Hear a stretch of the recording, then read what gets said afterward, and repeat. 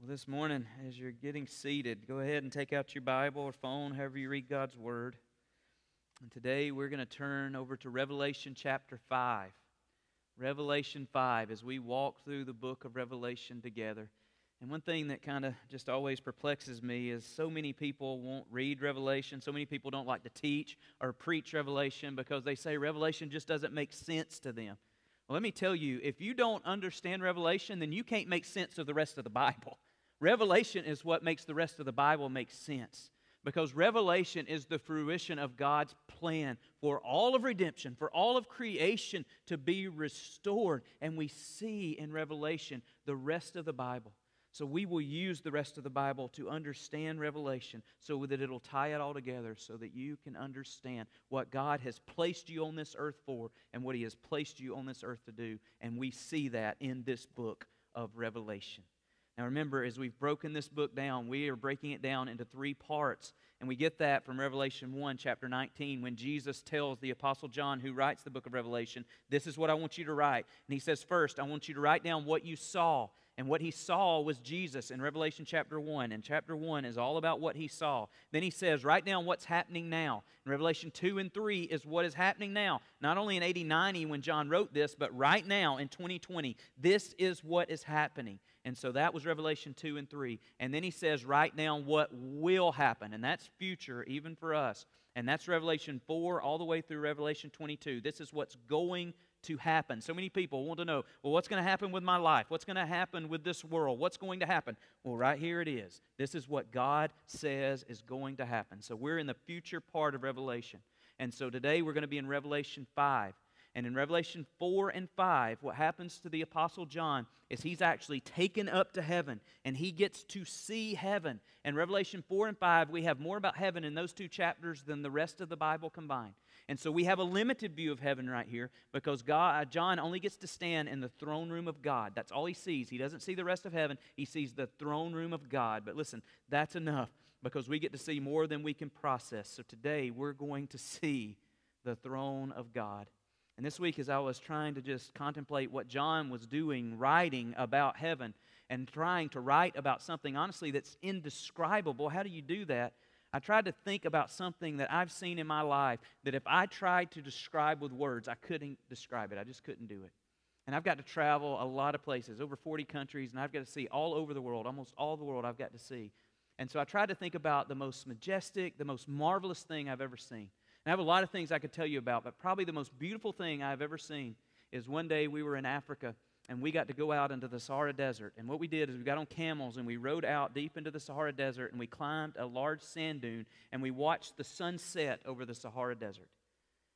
And as I saw the sun setting over the Sahara, I've seen a lot of sunsets, but I've never seen anything like this, just the majesty of this sunset, all the colors of this sunset. I cannot describe it for you. I cannot tell you in words what that truly looked like.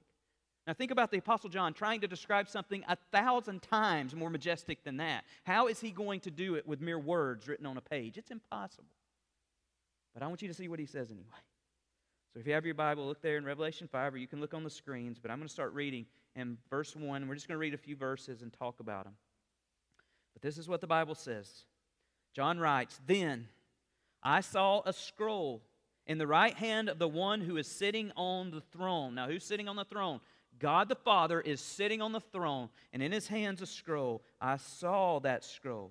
Then he says, there was writing on the inside and the outside of the scroll, and it was sealed with 7 seals. And I saw a strong angel who shouted with a loud voice. Now that loud voice, it's megala in the Greek. That's where we get the word megaphone from. So this angel is shouting with a megaphone type voice. That's how loud his voice is. And this is what he says. "Who is worthy to break the seals on this scroll and open it?" Verse 3. "But no one in heaven or on earth or under the earth was able to open the scroll and read it. Then I, John, began to weep bitterly because no one was found worthy to open the scroll and read it. But one of the 24 elders said to me, 'Stop weeping. Look, the Lion of the tribe of Judah, the heir to David's throne, he has won the victory. He is worthy to open the scroll and the 7 seals.' Then I saw a lamb that looked as if it had been slaughtered, But it was now standing between the throne and the four living beings and among the 24 elders. And he had horns, 7 horns and 7 eyes, which represent the sevenfold Spirit of God that is sent out into every part of the earth. He stepped forward. He took the scroll from the right hand of the one who was sitting on the throne. And the most amazing thing to me about this text is out of all the things that John saw in heaven, that he saw at the right hand of God, standing there in the throne room of God, the one thing that he focuses on is a piece of paper, a scroll. Now, a scroll to us, we don't call things scrolls, but all it is a book. It's a book with writings in it. And why in the world does John focus on that scroll? He mentions it 8 different times in Revelation 5 alone. This scroll. Why is that scroll so important? Here's why it's so important. Because on that scroll is written God's plan for redemption. It is God's plan to rid this earth of evil and sin and sickness and disease. All the chaos that we experience today. All the horrible, horrible things we experience. This is God's plan to redeem, to restore, to renew, to recreate the earth and a heaven. This is God's plan. So John sees God's plan, even though he can't read it because it's closed, it's sealed up, and he wants to know what it says. So he stands and he waits, and then an angel comes forward, and an angel with a loud voice says, "Who is worthy to open and read this scroll?" And so this angel begins to scan all of heaven, and he sees all the people who have come, all the people who are there who are called saints of God, prophets, apostles, whatever it is. He looks at all of them. He starts with Abraham and Moses. He goes through the prophets, Isaiah, Jeremiah, Ezekiel, Elijah. He goes to the New Testament, and he looks for Peter and James. He sees Paul. He sees Mary, Ruth, Deborah, whoever it is, and none of them are worthy. Then he sees the millions and millions and millions of angels. None of them are worthy. Then he scans the earth, and guess what on earth? No one is found worthy. So what John begins to do, because he wants to see so desperately what God's plan is, and no one is worthy to read it, he begins to weep. And not only weep, he weeps bitterly, the Bible says. Bitterly he begins to weep. But then an elder, which just means a saint of God, a believer, you and I, one of the elders stands up and just taps him on the shoulder and says, "Stop crying. For there is one. And he is the Lion from the tribe of Judah." Go back to Genesis 49 and read it. That's a messianic call of Jesus Christ, the Messiah who is his to come. Why is he described as a lion? Well, think about what a lion is. Is a lion not the king? We call the lion the king of the jungle. Why is a lion the king of the jungle? Because the lion is the strongest. He is the most majestic. He is the most powerful. So the lion is worthy to read from the scroll. So John stands to see the King of Kings and the Lord of Lords. But what does he see? He doesn't see a lion. He sees a lamb. And not just a lamb, but a lamb that has been slaughtered, killed, destroyed, dead. That's what he sees. Why in the world, in heaven, in the throne room of God, does John see a lamb that was slaughtered? He sees it because that is God's plan. That is God's plan for redemption, and it has been ever since the foundations of this earth. How do I know? Because that's what the Bible says. Go back to the book of Genesis. Back to the beginning. That's what Genesis means. If you go back to the beginning, and you see the first few chapters of Genesis, it is wonderful, especially in Genesis 1, Genesis 2, because you see Adam and Eve, and where they are is the garden. And all the garden represents is heaven, because heaven is the presence of God. And in the garden, guess what was present? God was present there, and everything was perfect. There was no sin, there was no shame, there was no fear, there was no sickness, no disease. Everything was perfect. And the Bible even says that Adam and Eve, they would walk with God and they would talk with Him every day of their life. Perfection. And God told them, Adam, Eve, there's only one thing you cannot do. Everything else is yours. You can do anything you want, just one thing you cannot do. And guess what? The one thing they did. The same thing you and I would have done. Because Genesis chapter 3, Satan comes and he tempts them. And they do the one thing God said not to do. They sinned. And this is what happens. Look in your Bible or look on the screen. This is what Genesis 3 says. Then the man Adam named his wife Eve, because she would be the mother of all who live. And the Lord God made clothing from animal skins for Adam and his wife. Then the Lord God said, "Look, the human beings have become like us, knowing both good and evil. What if they reach out and take from the fruit of life and eat it? Then they will live forever." So the Lord God banished them from the Garden of Eden, and He sent Adam out to cultivate the ground from which he had been made. So what happened when Adam and Eve sinned is the Lord God banished them. It just means He kicked them out of the garden. He kicked them out of heaven. Why? Two reasons. Number one, the first reason is because God is holy. And what that word means, it just means that He is set apart. And what is God set apart from? God is set apart from sin. And in Genesis 3, when Adam and Eve, when they sinned, they had to be set apart from God, and they had to be set apart from His presence. And that's why they had to leave the garden, so that they could be separated from God, because He is holy, He is set apart. But that was not the only reason. The second reason is because if they had stayed in the garden and they had eaten from the tree of life, then they would have lived forever. And then forever and ever and ever and ever, they would have been set apart from God. They would have lived in sin forever. And God does not desire that for His creation. So what did God do? He had a plan. And what was His plan? Well, you see it right here in Genesis 3. Look at verse 21 again. The Bible says, "And the Lord God made clothing from animal skins for Adam and his wife." Now, what did God have to do to the animal before He could make animal skins or clothing for Adam and Eve? The animal had to die, right? Blood had to be spilt. A price had to be paid for sin. Maybe you're wondering here, what animal did God kill? Well, I can tell you what animal God killed here. A lamb. Why? Because a lamb is God's plan for redemption. Go to Exodus chapter 12. In Exodus chapter 12, God's people, the children of Israel, have been in captivity. They have been as slaves for 400 years in Egypt. And God wanted to rescue them, save them. But Pharaoh would not let his people go. So God sends judgment onto Egypt. God sends a death angel to come and to kill every firstborn son. But He tells His children, the Jewish people, that if you will kill a lamb and sprinkle blood over the doorpost of your house, the death angel will pass over you and go on to the next house. So that's what all the Jewish people did. They killed a lamb and sprinkled the blood over the house, and they were saved from the judgment of God that night. And every year since then, they celebrate the Passover, and they kill a lamb, and they would sprinkle the blood, and all of that pointed to the Lamb of God who was slain before the foundation of the world, which is Jesus Christ. That's what John the Baptist says in John chapter 1. Isaiah 53 talks about a lamb that is led to slaughter, talking about Jesus 400 years before the crucifixion. Luke 2 talks about Jesus Christ coming, and how does He come? As a lamb. This is God's plan. You might say, "John, are you sure about that?" I'm positive. Because listen to what Peter says later on in the Bible in 1 Peter 1. This is what he says.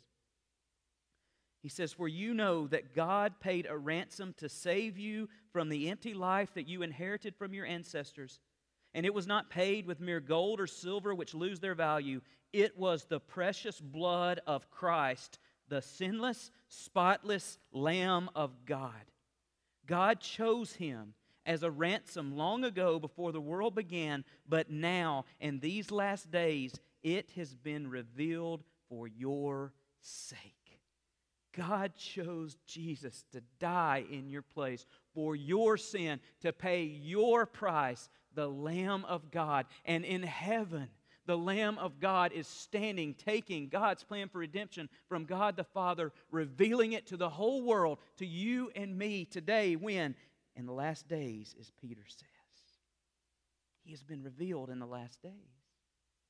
But here's what's amazing about this lamb in heaven. Not only has this lamb been slaughtered, been slain, but this lamb is standing. Now, you wouldn't think a lamb that has been killed can stand, would you? What happens to a lamb that's slain? It is dead. It is gone. Has no life. But not Jesus. Because what happened after Jesus Christ was crucified and buried? God raised Him from the dead. And now he's standing at the right hand of God, fulfilling God's plan for redemption. How can you know that everything in this word is true? One way and one way only, because God raised Jesus from the dead. That is your proof. That is the guarantee. That is how you can know. And the Lion, the Lamb of God, the Messiah, the King, worthy to be worshipped. So as believers, as followers of Jesus Christ, where should this lead us?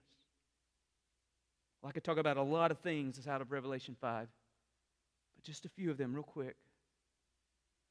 The first thing, when you see what John sees in Revelation chapter 5, it should lead you to belief. You should believe in Jesus Christ. Now, I know in this room there are believers, those who believe in Jesus. And I know there are unbelievers. I know there are people in here who don't believe in Jesus and have rejected Jesus. But here's what God's plan, the scroll in His hand, this is what it reveals. If you are a believer, it reveals that God is holding you in His hand, His mighty right hand, the Bible says, and nothing can separate you. And one day, you will be with Him in heaven. And not only will you be with Him, the Bible says here in Revelation 5, you will reign with Him on this earth. You will reign with Jesus Christ, sitting on His throne. You will be princes and princesses, kings and queens, just as Jesus is king of this earth. That's why He's working all things together for good for those who believe in Him, Romans 8:28. Now, if you are an unbeliever, if you've rejected Jesus Christ, He holds you in His hand as well. But according to that scroll, according to the book of Revelation, what comes next for you is judgment.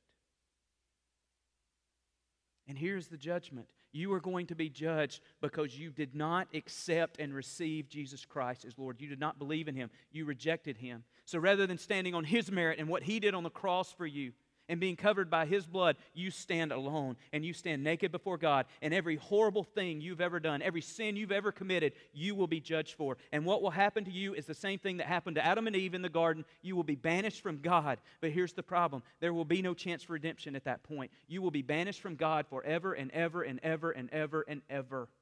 And you will forever live in your sin because you did not believe and receive God's plan for redemption written down on the scroll that we see in Revelation chapter 5.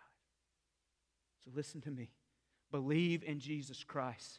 The Bible says in 2 Peter 3:9 that God is being patient. What is He being patient? Sending Jesus Christ back to this earth. Because when Jesus Christ comes back to this earth, He will judge the world. He says that when He was on this earth the first time.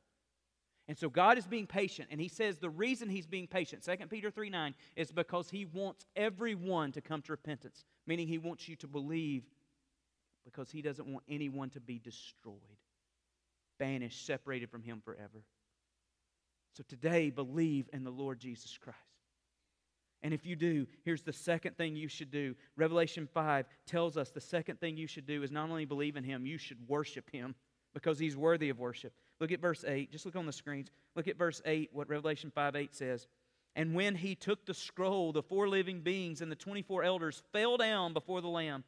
Each one had a harp, and they held gold bowls filled with incense, which are the prayers of God's people. And they sang a new song with these words, You are worthy to take the scroll and to break its seals and open it, for you were slaughtered, and your blood was ransomed people for God from every tribe, every language, every people, every nation, and you have caused them to become a kingdom of priests for our God, and they will reign on the earth. Then verse 11 says, Then I looked again, and I heard the voices of thousands and millions of angels around the throne, and 4 living beings and the elders, and what were they doing? They were singing a new song.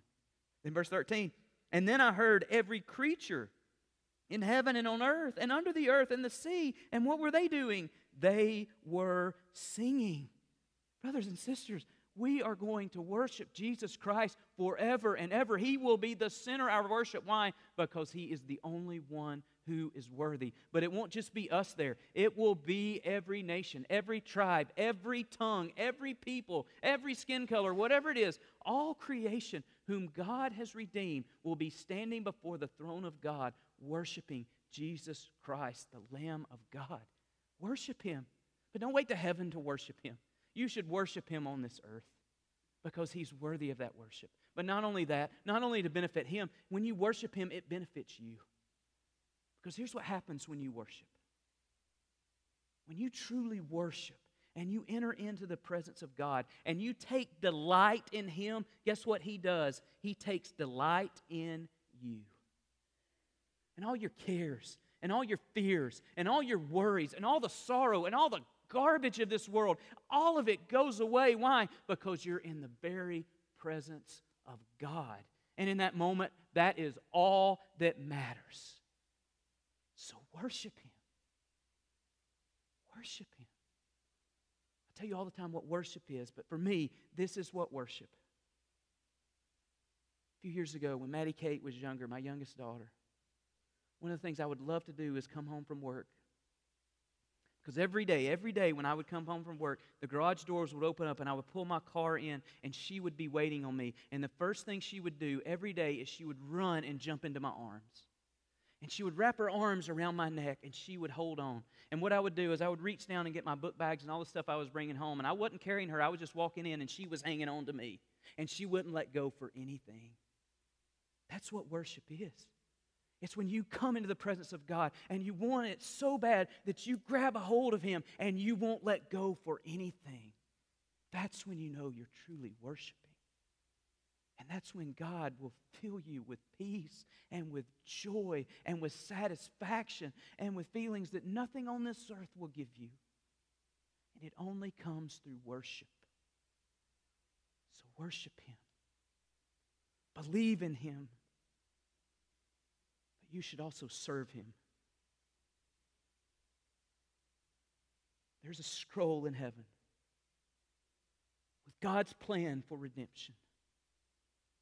So as believers in Jesus Christ, what do? Do we sit back and just watch God's plan unfold? No. Because you're part of the plan. And without your part being played in this plan, guess what? This plan will never happen. Think about that one for a moment. What is our part in the plan? Two things. Number one, we are to make the name of Jesus known. Not just here, but everywhere. Who are the people in heaven around the throne of God? Every language, every tribe, every tongue, every people. How do you think they ever heard the name Jesus Christ? It's only when you and I, followers of Jesus Christ, take the name of Jesus to them. That's why in Matthew 28, Jesus says, make disciples of who? All nations. Acts 1:8, the very last words He says on this earth, He says, when the Holy Spirit comes upon you, you will receive power and you will be my witnesses where?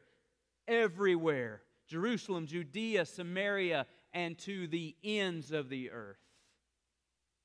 Unless we make the name of Jesus known to every people, tribe, tongue, nation, language, the end will not come. Go read Matthew 24:14. Jesus says, my name will be made known everywhere, then the end will come. That is our call. That is our command. We are to minister to the world with the name of Jesus. And not just that, we're to minister to the world through prayer. Through prayer. One more verse. We just kind of skipped over this, but I want you to see it. In Revelation 5, verse 8, this is what it says. And when He took the scroll, the 4 living beings and the 24 elders fell down before the Lamb. Now look at this. Each one had a harp, and they held gold bowls filled with incense, which are the prayers of God's people. Now your prayers, if you are a child of God, you are a people of God, every time you pray, your prayers are like incense. You know what incense are? They're just smoke. They're just a fragrance that rises up day and night. And before God the Father, your prayers rise before Him day and night. And what are we to pray according to the mouth of Jesus?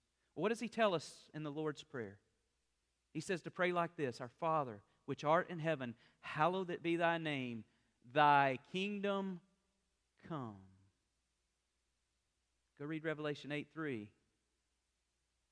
Guess what happens when God's people pray? His kingdom comes by the prayers of His people. He doesn't just say pray for that. Matthew 9, go read Matthew 9, verse 35 and 38. Jesus sees a crowd of people, and He begins to weep for them because He says they are lost like a sheep without a shepherd. And then He turns to His disciples and He says this. He says, the harvest is great, but the workers are few. And He says this, so pray to the Lord who is in charge of the harvest, that He would send more workers in the field. Guess what we're going to see in the book of Revelation? We're going to see workers sent into the field. Why? For the harvest. So as believers, as children of God, as people who serve Him, what are we to do? We're to make His name known, and we are to pray. What are we to pray for? For His kingdom to come, and we're to pray for the souls, salvation for lost. Not just our family, not just our friends, but for the nations. And when we serve Him, when we give our life to Him, when we give financially to Him, when we go for Him, we are fulfilling His plan written down before the foundations of the earth. Why in the world do you think God placed you on this earth in the most important time in history before He comes back? Was it just sleight of mind on God's part that He put you here? No, He put you here for a purpose and a reason. Why does He let you live in the United States of America, where we have more wealth than any nation of the history of the world? We have more influence. We have more technology. Why did He give us all that? To make our life better? No, to make the name of Jesus known. That's why He did all of that. But yet, we don't see it because we don't look at the Word of God and read what God says. He's called us. He has put us here for a purpose. So find that purpose and live your life for the glory of God. Why? Because He's worthy. He's worthy. In the 18th century, in the mid-1700s, there was a church in Herrnhut, England. This church started out of a great awakening, a revival that came to that little town. The church was the Moravian Church. And they believed the Word of God. And that was the first church to ever start modern-day missions. They sent their people out, and not just into the communities, not just their neighborhoods. They sent them out to the world. They went to places like Southeast Asia and Africa and the Middle East and South America. And this was before airplanes. This was before modern-day transportation. They would get on a boat, and it would take them months and months and months to get to some of these places. But they went. Why? To make the name of Jesus known. They believed in it so much. Out of all of the people in their church, 1 out of every 60 members was a missionary who was sent with the gospel to the nations, to the ends of the earth. 1 out of 60. Last week, earlier I told you, out of the Moravian Church, 1 out of every 60 members was a missionary. Do you know what it is for Southern Baptists? And we have the largest missionary force in the world, by the way. It's 1 for every 4,000 members. 1 for every 4,000.